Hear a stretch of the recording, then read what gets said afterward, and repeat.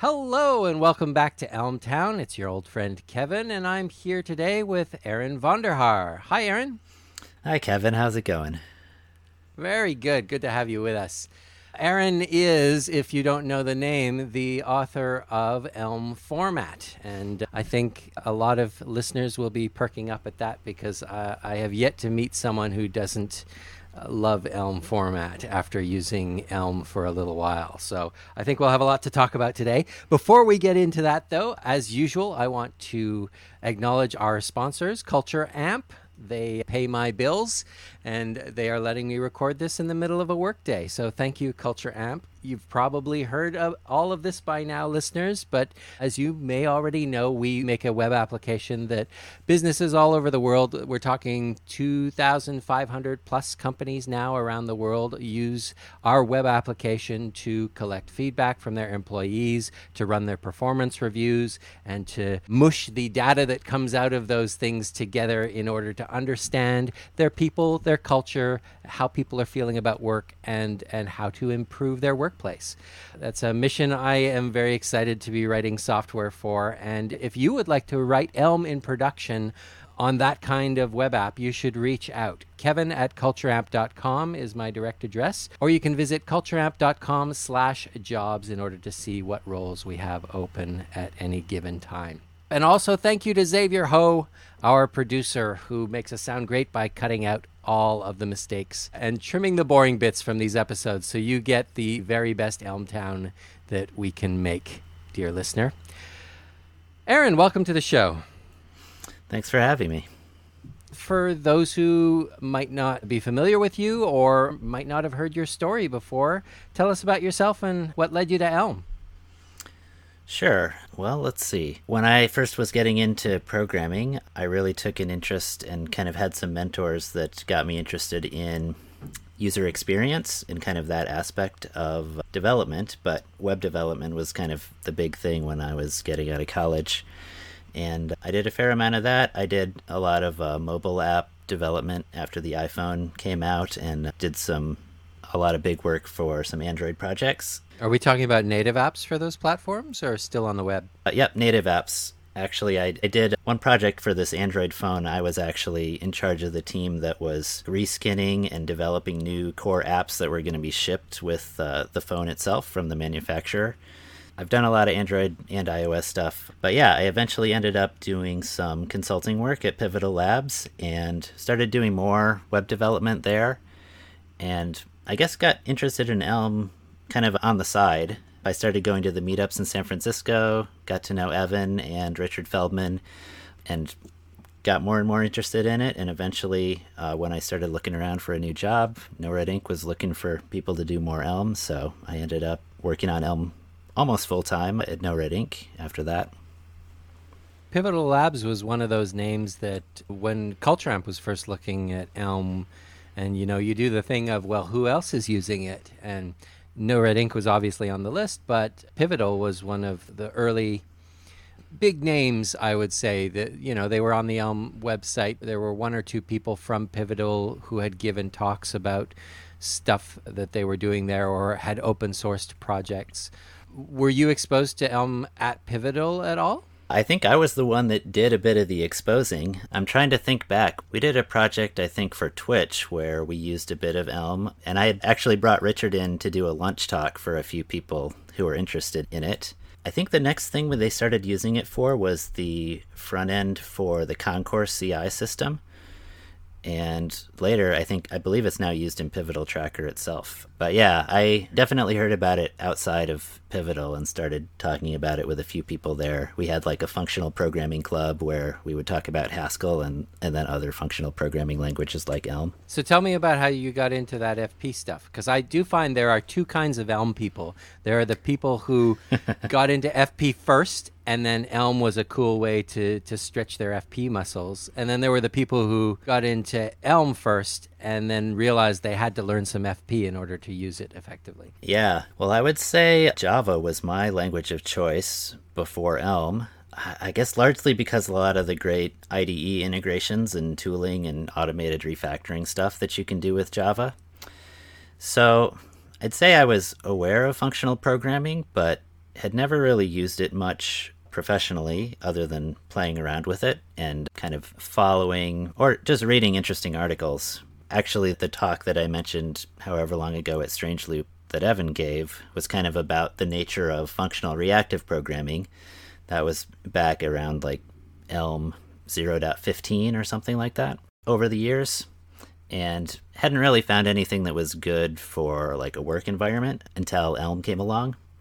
Mm-hmm. But yeah, I was definitely in the object-oriented world, not the functional world, until Elm, and didn't really know any Haskell until after I started working on Elm format. Right, okay. So the FP Club came later. We didn't really have any advanced functional programming practitioners. There were actually some guys from Walmart Labs who were working out of Pivotal's office for a while, and they used Haskell. So they would occasionally stop by and give us some pointers on how to learn Haskell. But that was kind of more just an educational thing, nothing that we ever really brought into our work for any of the Pivotal clients that I worked with. How long were you working in Elm before Elm format started to be an itch you wanted to scratch? Yeah, that's a while ago. Let me try to remember here. I definitely started going to the meetups kind of more heavily than having any big project in Elm when I was first playing around with it. So I was interested in kind of more just toy experiments rather than building any particular side project in Elm. I think I probably was going to the meetups for maybe 6 or 8 months, maybe even a bit longer before I wanted to start doing something bigger. I guess my motivation for choosing Elm format as a project was that I was really interested in editor tooling, like I mentioned, as something in Java that appealed to me.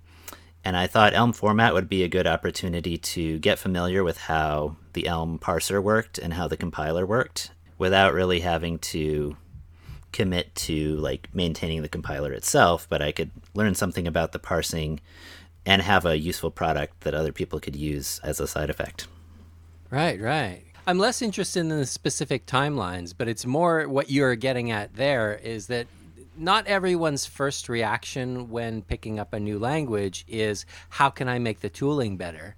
Especially for something like Elm, where the compiler and the tooling around it was already considered, at least at the time, to be quite cutting edge and quite a highlight for it. Most people would go, okay, I've got this new language. It's a toy. I want to play with it. Let's start building things.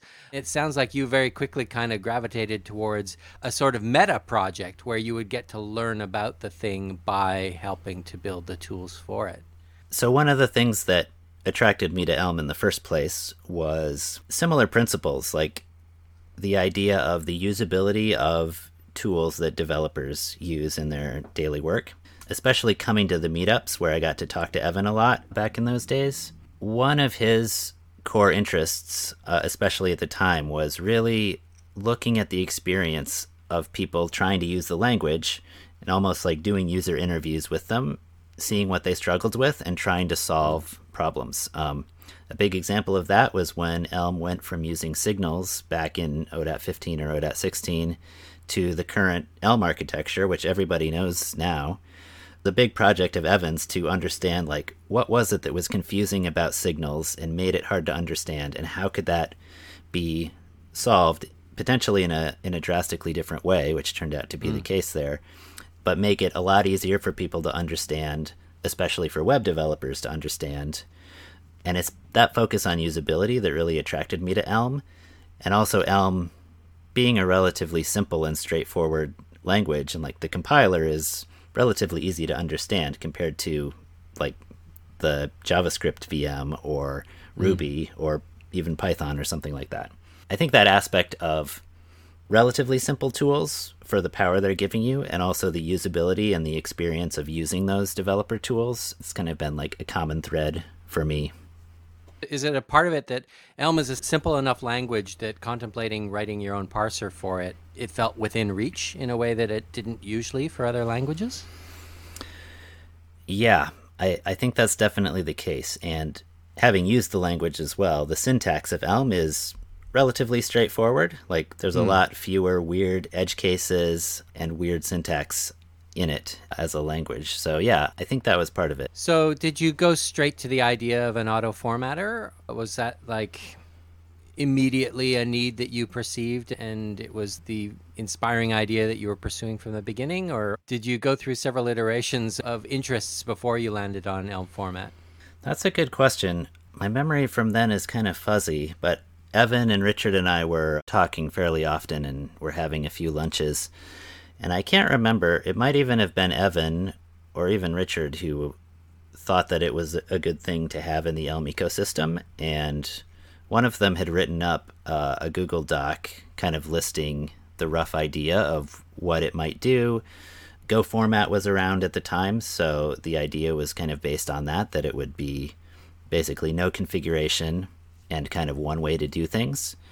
At some point, yeah, I think that the idea just appealed to me. I was kind of looking for a bigger project to do, and I jumped on it and started fleshing it out, started building it, started working on it in my spare time, and went from there. I'm not familiar with Go Format. I would say, apart from Elm Format, the big auto formatter that I'm aware of that most people will have now heard of is Prettier. And at least as I experienced it, Prettier came after Elm Format. But can you talk about what was inspiring about the prior art of Go Format? Yeah, first of all, that it was a blessed tool of the official Go tools.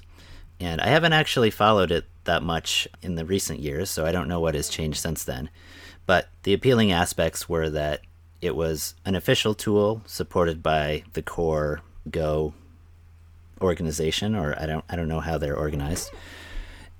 Also that it didn't have configuration options, so there was no customization between projects. And part of that was because it was an official tool. Basically, every published Go package, I believe, was supposed to have their code Go formatted so that any Go code you looked at would follow the same conventions. So that was an aspect of it. And the other aspect of it was trying to do the right thing without getting in people's way. So that's a big thing I've tried to do in Elm Format, is not have configuration options, but also as much as possible make everything you type format in a reasonable way without having tons of different choices for you as the person typing the code. What's an example of a choice? One thing that Elm Format is restrictive in is if you have a function call, you have the name of the function, and then you have a bunch of arguments, each are separated by white space. There's a choice in those white spaces of where do you put line breaks? Do you put a line break between every item, between some of the items? Do you try to group certain items with line breaks? So Elm Format is extremely restrictive in that there's now three options. You can either have all the arguments on the same line as the function call, or you can have the function name and the first argument on the same line, and then everything else is on separate lines. Or you can have all the arguments on separate lines. So those are the only three options. So there's no choice to, for instance, like have the first argument on a separate line, then have the second, third, and fourth arguments on a line together, and then the fifth argument on a line.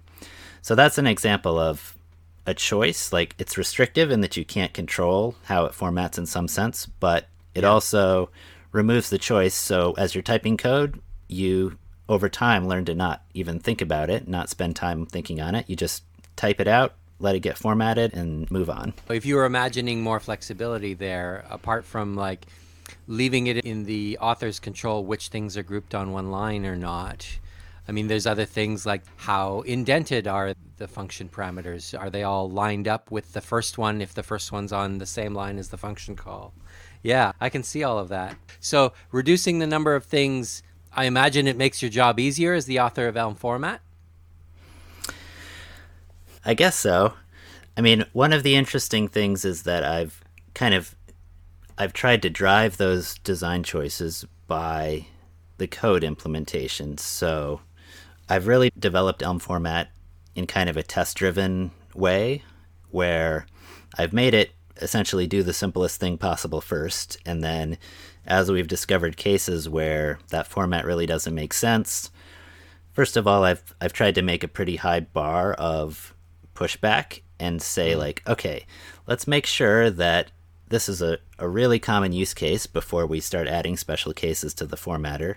And then once it is, let's look at where does this structure of code occur the most often in real world code, and what formatting makes the most sense for the most number of cases where this type of code would occur in the wild, and kind of optimize the design of the format for that.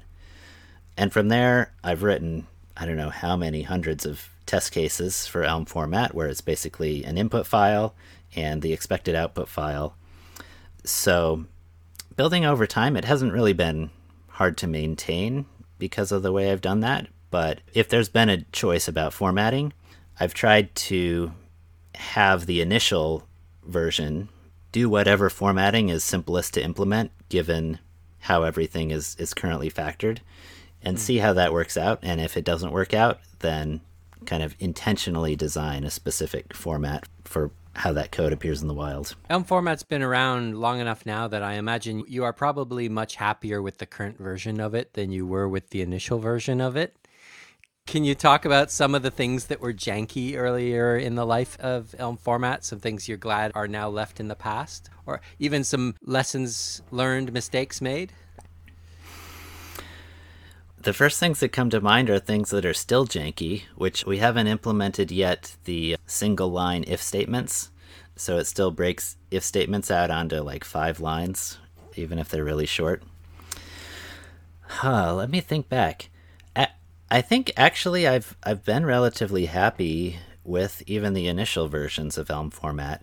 And actually, in the test suite still, you can find some really old Elm files that I copied in from some open source libraries from probably Elm 0.15 even, where I put some real code in there to make sure that when I ran Elm format on some real files, that the result was at least, well, usable certainly, but also better than what was there before.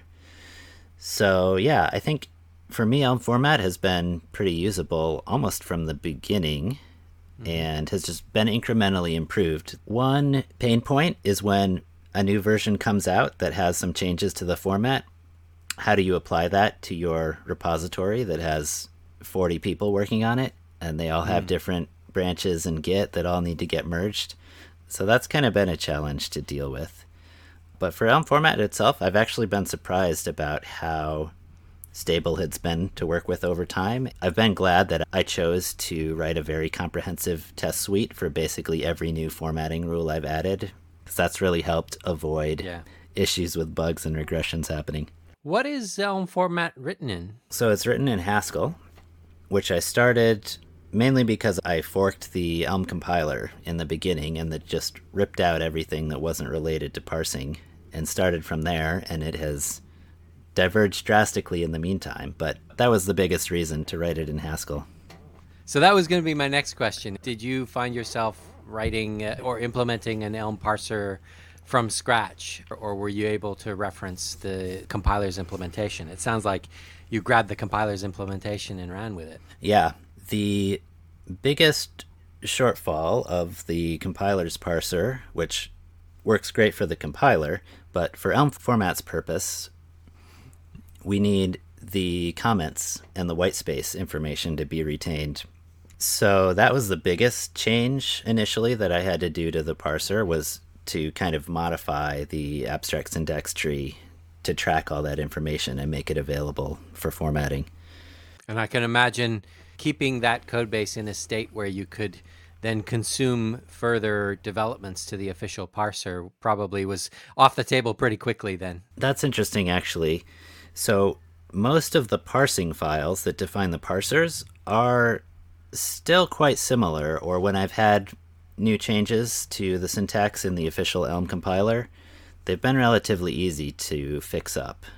Okay. But the big issue has been, I think in Elm 19, or I forget which version exactly, Evan rewrote the entire underlying library, or the old parser used to use this Haskell library called Parsec, and Evan basically wrote his own new parsing library that's a lot faster, which is one of the reasons for speed gains in one of the recent versions of Elm. That sounds like an Elm 19 thing to me. Yeah, so that new parser has still not made its way to Elm format. I've kind of talked with Evan and made a strategy of how I can basically write an adapter layer that implements essentially the Parsec API on top of Evan's parsing library. And then I can just swap that in and then over time migrate the rest of the code to use the new parser directly. But that's going to be a big project, and it's something that's kind of been on hold because I've ended up having other big refactoring projects within Elm format that I've wanted to do to the code. So that's still a big pending project that has been on hold for a while. Okay. Are there any other kind of interesting major features of the internals of Elm format?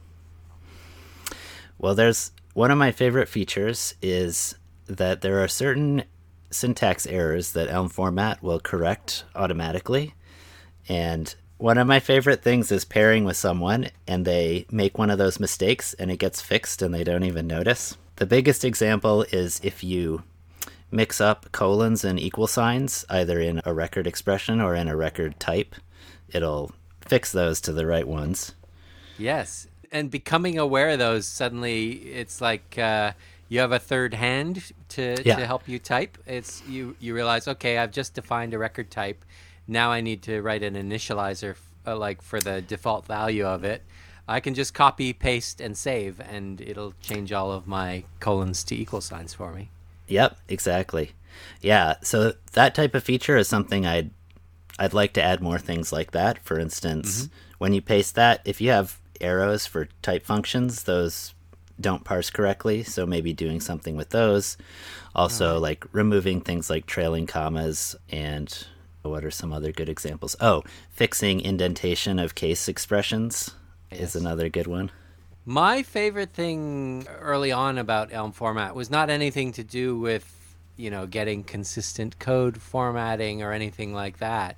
As a learner of the language, Elm format was my first feedback on whether the thing I had just typed made any sense at all.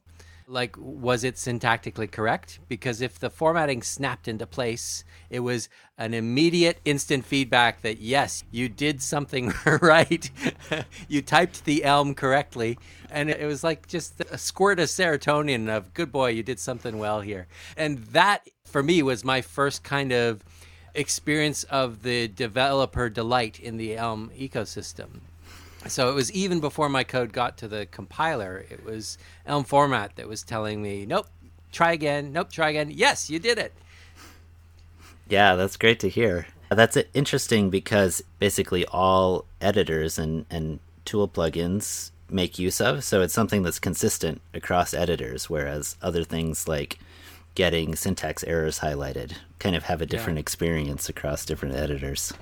It was nice to have the two tiers of feedback as a learner where it would say, no, that's not quite right. And if you want to know what you did wrong, you can go and read the compiler output. Or if you want to challenge yourself to realize what you did wrong and try and fix it yourself, you can just keep tweaking and saving and try one more thing to see if Elm format is happy. And at a certain point you go, oh, okay, I give up. Tell me, compiler, what did I do wrong? But it was nice to have that quicker feedback loop of, oh, I'll try one more thing. I'll try one more thing. Oh, I got it right by myself. I've learned something.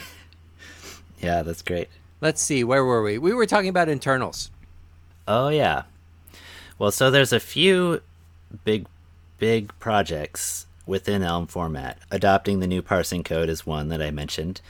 Another that's been going on has been having a way to transform Elm source code into JSON files and back and forth. And the idea for that is that it would allow Elm format to kind of be a translator or a reusable parser where you can turn your Elm files into JSON. You can write tools in whatever language you want to transform the JSON and do whatever kind of fancy code transformation or linting that you want to do, and then turn that back into Elm code if you want to. Would the JSON be kind of like a static version of an AST?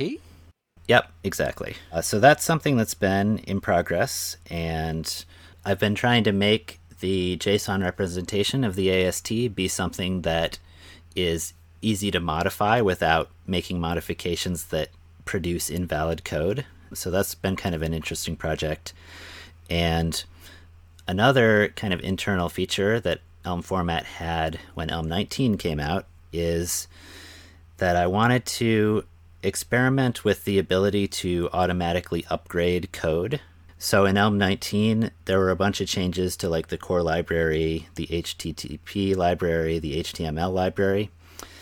So I started writing some code hidden in Elm Format that could basically be an upgrade mode that would transform your code from the old API to calling the functions correctly in the new API. And I've been continuing to kind of expand that, and I'm actually going to be spinning off a new tool currently called Elm Refactor, creativity and naming for Elm. And the idea for that is you'll be able to define definitions of how to upgrade code. Say if you're working on a library and you have a major version change, you'll be able to write an upgrade definition that will allow Elm Refactor to automatically upgrade people's code from the old version to the new version. So that's something that's getting close to working. We've been using it a bit within No-Red Ink for some UI style guide upgrades, and I'm hoping to get it ready for people to beta test in a month or so. Is the HTTP 1 to HTTP 2, is that kind of like an example of the ambitious version of what you are trying to solve for? Yeah, I think that would definitely be the ambitious one. Actually, one of the weirder ones in Elm 19 was in HTML, where style attributes went from taking a list of styles to being a single style, which is now you have a list of items at the attribute level. So kind of doing that transformation was one of the weirdest ones, where you have like a single expression that in a certain context now becomes a list of expressions that have to be spliced into the containing list. It's just tedious enough that you don't want to do it by hand. The thing we had to do a lot of in our transition to Elm 19 was top-level destructuring in Elm modules, where at the top level of a module, instead of saying function name equals, you would actually have a tuple or a record destructure and saying the function returns two values in this structure, and you can reference those names elsewhere in your module. And that was a feature that was removed in Elm 19, and we were using it for our style sheets integrations. So a CSS module would return a class name function, a class list function, and a third one. And you could grab any one of those from the top level declaration. So every single CSS module in our code base, we had to manually convert to 3 separate functions which return a field of the styles function. So yeah, that's the type of thing where being able to convert your files to JSON, transform them, and convert them back could allow people to build quickly, hopefully, some custom tools to do whatever they need to transform a huge code base. Yeah, I wanted to ask you that. What is driving that desire to be able to have that JSON representation to do transformations on? Are there specific use cases at No-Red Ink that are driving that?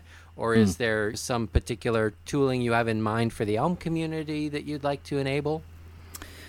Yeah, I think this comes back to tooling for Java, where there's still a lot of things I miss from doing Java development, specifically automated refactoring tools. Elm tools have a bit of support for things like renaming things, but there's a lot of other interesting tools, like introduce a parameter to this function and across your code base set this as the default value as an example, or select some expression in the body of a function and say extract this expression to be a parameter to the function, or extract this to be in a let block, or take a particular definition and inline it to everywhere that it's used.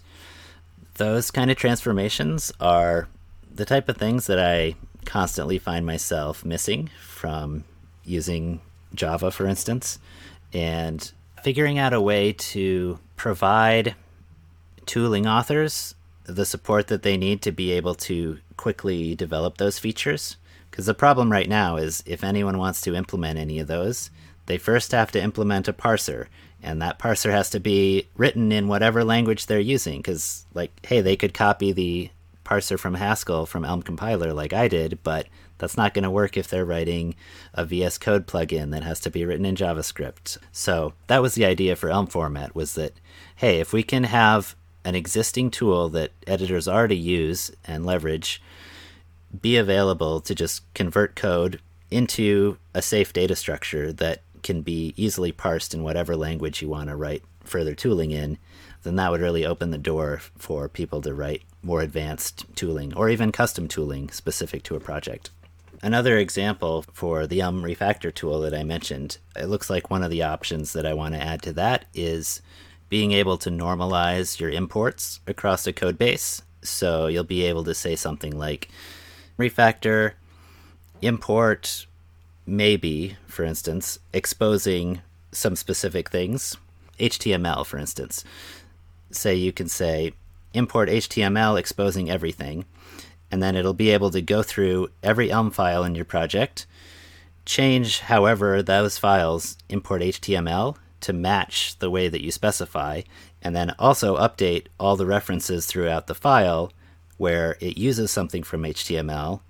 And if it used to be html.div, but now it's exposing everything in the import, it'll just change it to div since it can be accessed directly. But also have the tool be smart enough to know that, oh, if something else is in scope defined locally called div, it's not going to change that because that would break your code. Yeah, right. Wow. So it's like kind of managing a virtual global namespace across your code base. Yep, and especially apply consistency when you have a large team of developers, that having the details of how you expose each module and those habits are kind of not worth spending time on trying to communicate across a large team. But if you have a tool that can do that automatically, it'll make things nicer and make a problem of communication about the fine details of a style guide go away. And save those dozens or hundreds of times a day that an engineer in your team needs to scroll to the top of the module and go, how was that imported again? Yep, exactly. Amazing. There was a certain point at Elm format where you needed to introduce a version flag so that the invocation of Elm format would tell it which version of Elm it should be targeting. Can you talk about, what pushed you over the edge to need to do that and what was involved in implementing that? Yeah, so that is still there, actually. It's just that now almost everyone's using O.19, so that's the default.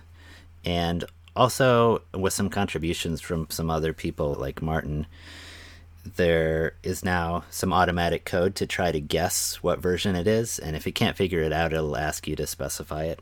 But that's still there.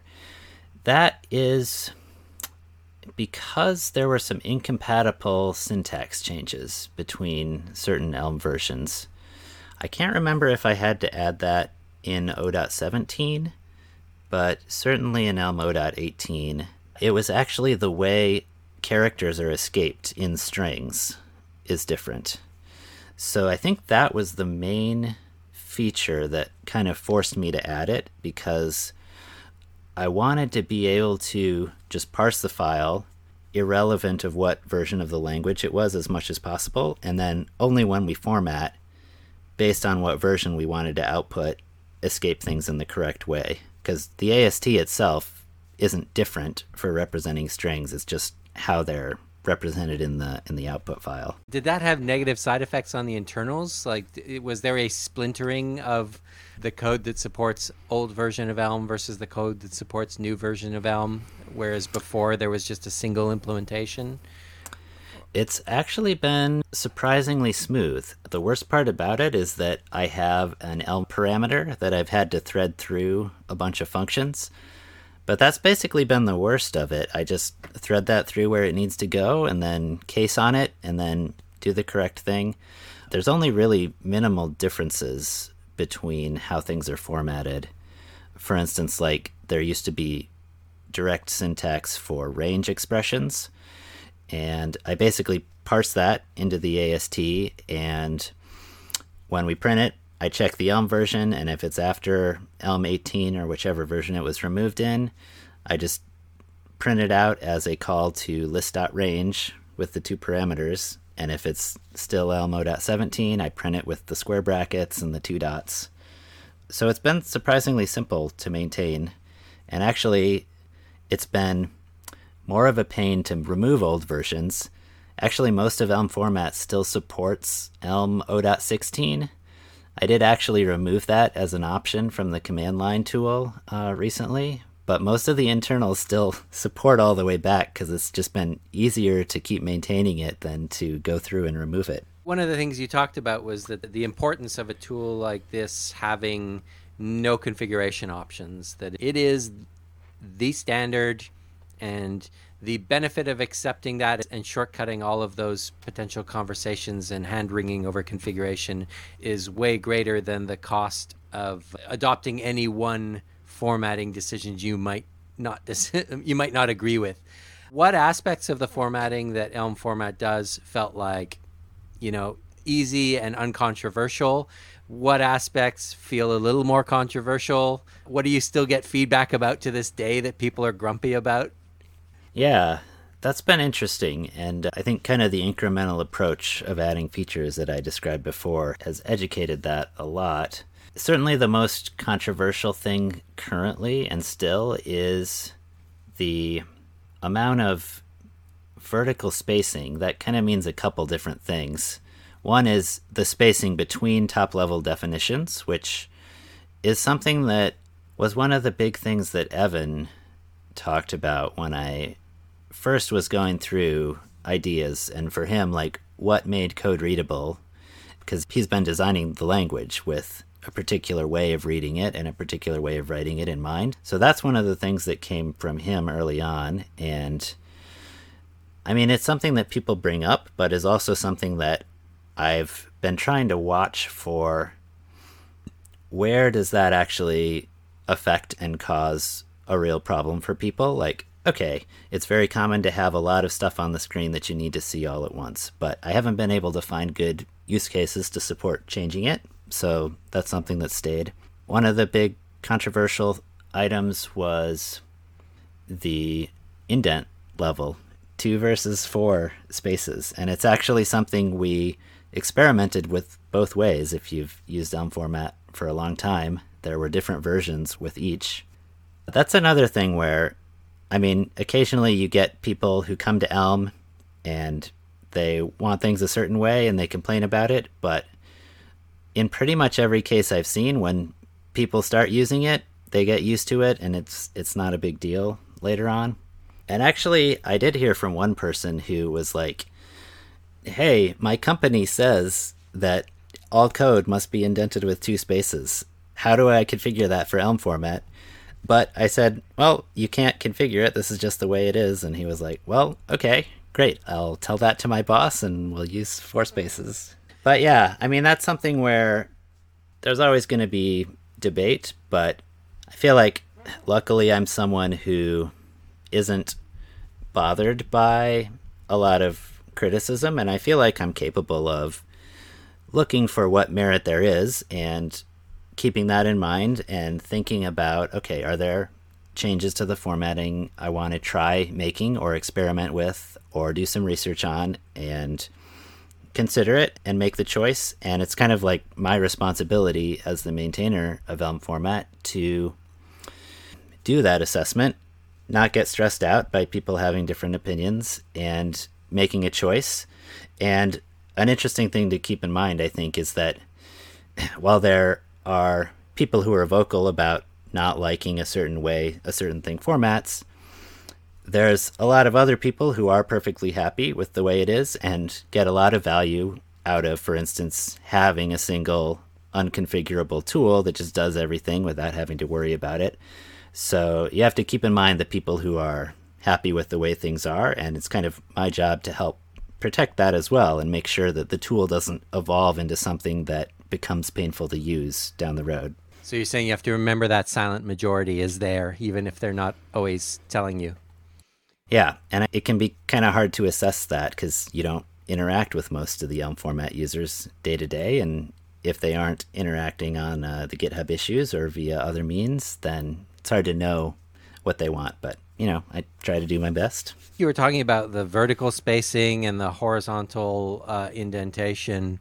Like, those two things are not disconnected. I imagine if code is very vertically spaced, then if it weren't also generously horizontally spaced, then it would look a little out of balance.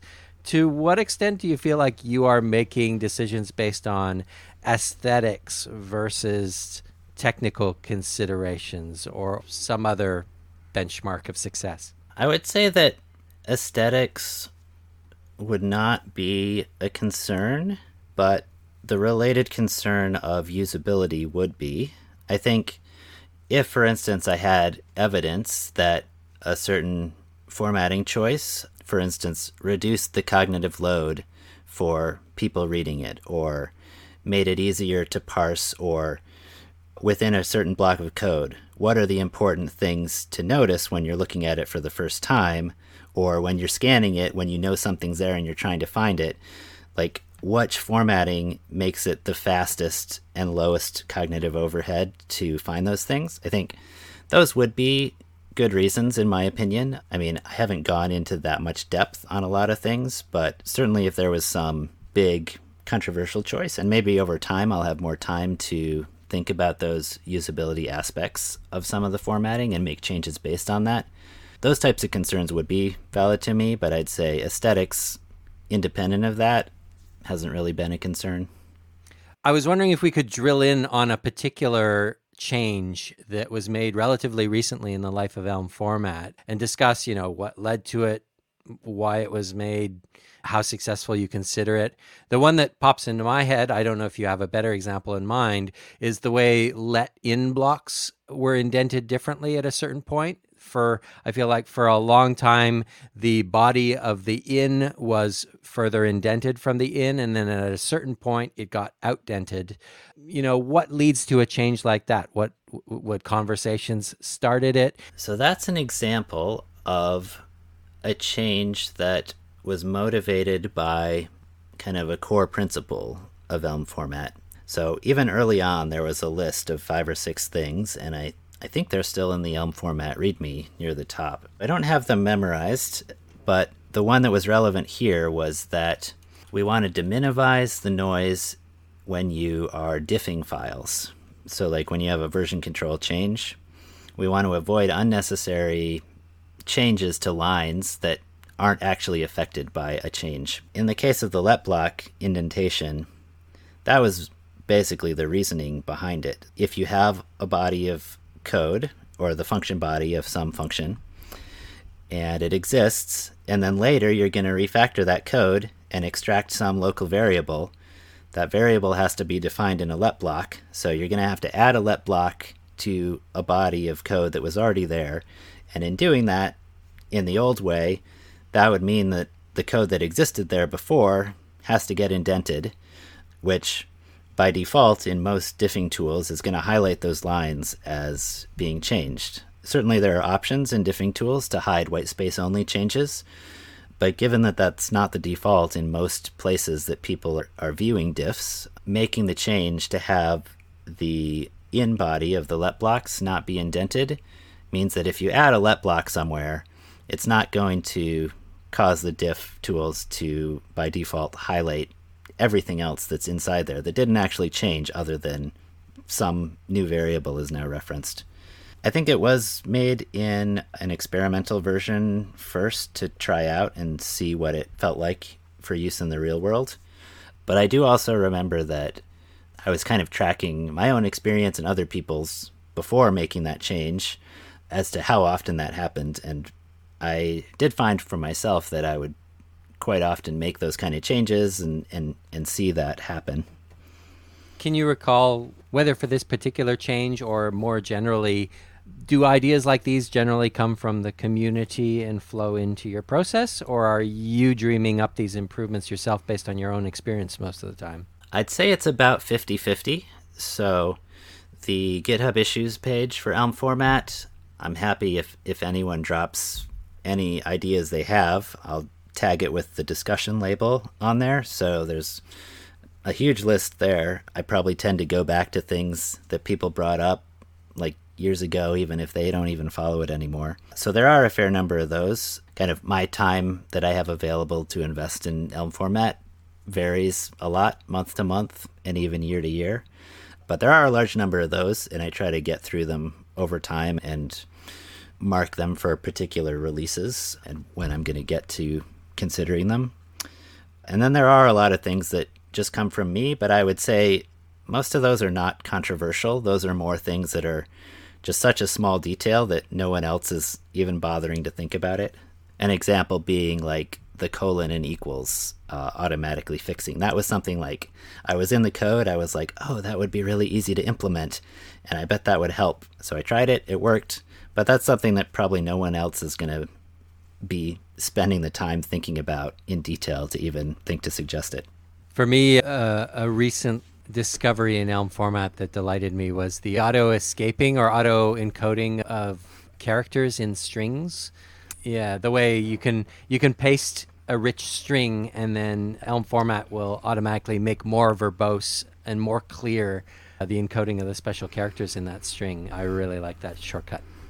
Yeah, and that was an intentional one. Specifically, there's a list of kind of special things that it intentionally will escape. For instance, like confusing white space characters, for instance, that aren't normal spaces. And the idea there was to make sure that especially if you're copying and pasting code or even typing it accidentally in some way, that you will clearly notice if you put something there that you didn't intend.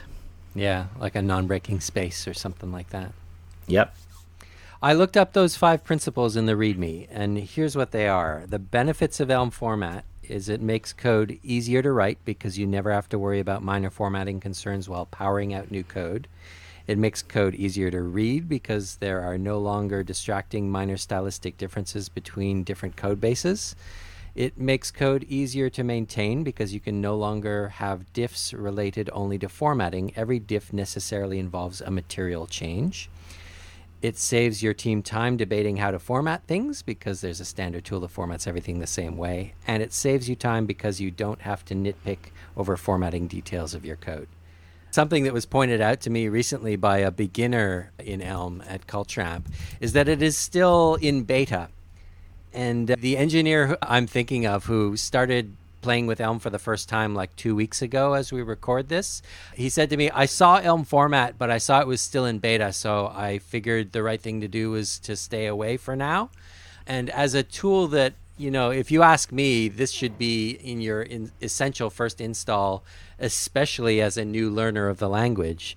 The main issue here is just time available to support an open source project in my free time. I think Elm format is pretty much there, but you can actually, I think I have the issues organized pretty well. So you can actually go and look and see what are in the 0.9 and then the 1.0 release. The 1.0 would be the non-beta release. So there is a finite number of things, but there are some things like, one of the weird things that bothers me is there isn't complete and comprehensive like new line handling for types. So for all the expressions, everything works pretty well. But if you have a type definition, you don't have the proper control over where you can put new lines. So that's one specific thing that I think I want to get fixed before calling it 1.0. But I mean, you're right that it is something that is certainly stable enough for people to use. But I guess in my mind, and kind of given that I have the luxury to not need to hit milestones to make a living off of this, I guess there's certain level of quality that I feel like it demands for me to feel proud of calling it 1.0. Anyone can take a look in the GitHub issues and see exactly what things are blocking that from happening. The thing you mentioned about Go format earlier was that it was blessed by the core team of the language. And I feel like that is somewhat unofficially the case with Elm format, yet someone installing Elm for the first time might overlook Elm format because it's not in the default installation, for example. Do you have any thoughts about how you would like the way Elm format is packaged, distributed, and discovered to evolve in the future? So the plan has always been from the beginning to eventually have it included. I'd say the main thing that's changed is that it hasn't really seemed that urgent. My impression is that Evan's been happy with the way I've been maintaining it and hasn't felt a need to take it over. For instance, like I've still had time, even after all these years, to continue to dedicate to it. So it hasn't been in need of a new owner. I mean, there are other tools. In particular, Elm Test is something that ideally should be part of the core tools as well. And yeah, I don't know. It's just kind of that there's a lot of balls in the air. It's kind of a low priority to try to do that. It seems like Evan's philosophy for Elm, if not for open source in general, is that he really sees value in having tools and packages kind of attributed to the author that developed them, and using that knowledge and reputation of the person who's responsible for a tool to inform you about the quality of that tool, for instance. So I think in kind of his philosophy, it makes sense to continue to have, for instance, Elm Format maintained under my name, rather than trying to merge a lot of things into Elm, which allows him to kind of be the main person for the main Elm stuff. And the other tools that are mainly owned by other people, those are still attributed to them. I mean, at some point in Elm's growth, I expect that's going to need to change, but it seems to be working fine for now. If people are wondering what's exciting in the world of Elm Format, what is there to look forward to, it sounds like that refactoring tool you were mentioning earlier is a big focus for yourself right now. Yeah, like I mentioned, hopefully in the next month or so, I should be posting about that on, I guess, the Elm Discourse and the Elm Slack. Look for that. If people are interested in trying that out, even contact me on Slack sooner if you want, but I should be posting some stuff and looking for feedback on that pretty soon. I don't know if this would be spoiling it, but like, what is the user interface for that likely to be in its initial version? Is it a command line tool? Because it sounds like the sort of thing that needs to be integrated pretty deeply into an editor. Is it editor tooling authors that you want to hear from at this point? So this is actually more for bulk refactoring, and it is a command line tool. Basically, the definition of your upgrade essentially looks like code that it just inlines and does simplifications on. So for instance, at NoRedInk, we have our style guide where we have, for instance, shareable components for buttons, for modals, for drop-downs, things like that. So we've been using the alpha version of this refactoring tool to, for instance, if we introduce a new API for doing modals, we can write an upgrade definition for that and then run it across our code and then point everything to use the new module, even if it has a very different API. The other thing I'm looking forward to is our second episode with you, Aaron. We were chatting before recording this, and you've got a whole other thing you're working on there at NoRedInk around test-driven development. Did you want to give a sneak 30-second teaser about what we're going to talk about there? So folks might have seen this on Discourse and the Elm Slack, but Elm Program Test is the name of the library, and I think we'll be talking about how we use that at NoRedInk and some of my philosophy about how to test Elm, what you should test, how to write comprehensive tests in a large project where you have front end and back end, or even different back ends that are all interacting and being used by your Elm project. And in particular, how you can test your commands and your update functions and long-running interactions that may be making HTTP requests, interacting with the user, and so forth. Ooh, that's heady stuff. I can't wait to hear your take on it. Already looking forward to that recording. Thank you very much, Aaron, for stopping by, giving us the inside look at Elm Format and its development. I want to personally thank you for all of the time and effort you've put into that tool. As I've said, it provided the first example of delight I had in learning Elm, and it continues to do that every day for me to this day. Well, that's great to hear. Thanks for the kind words. You're welcome, Aaron. Talk to you again soon. Yeah, it was a pleasure to be here. Talk to you soon. And thank you, listener, for joining us in Elmtown. We'll be coming to your ears with another episode before too long.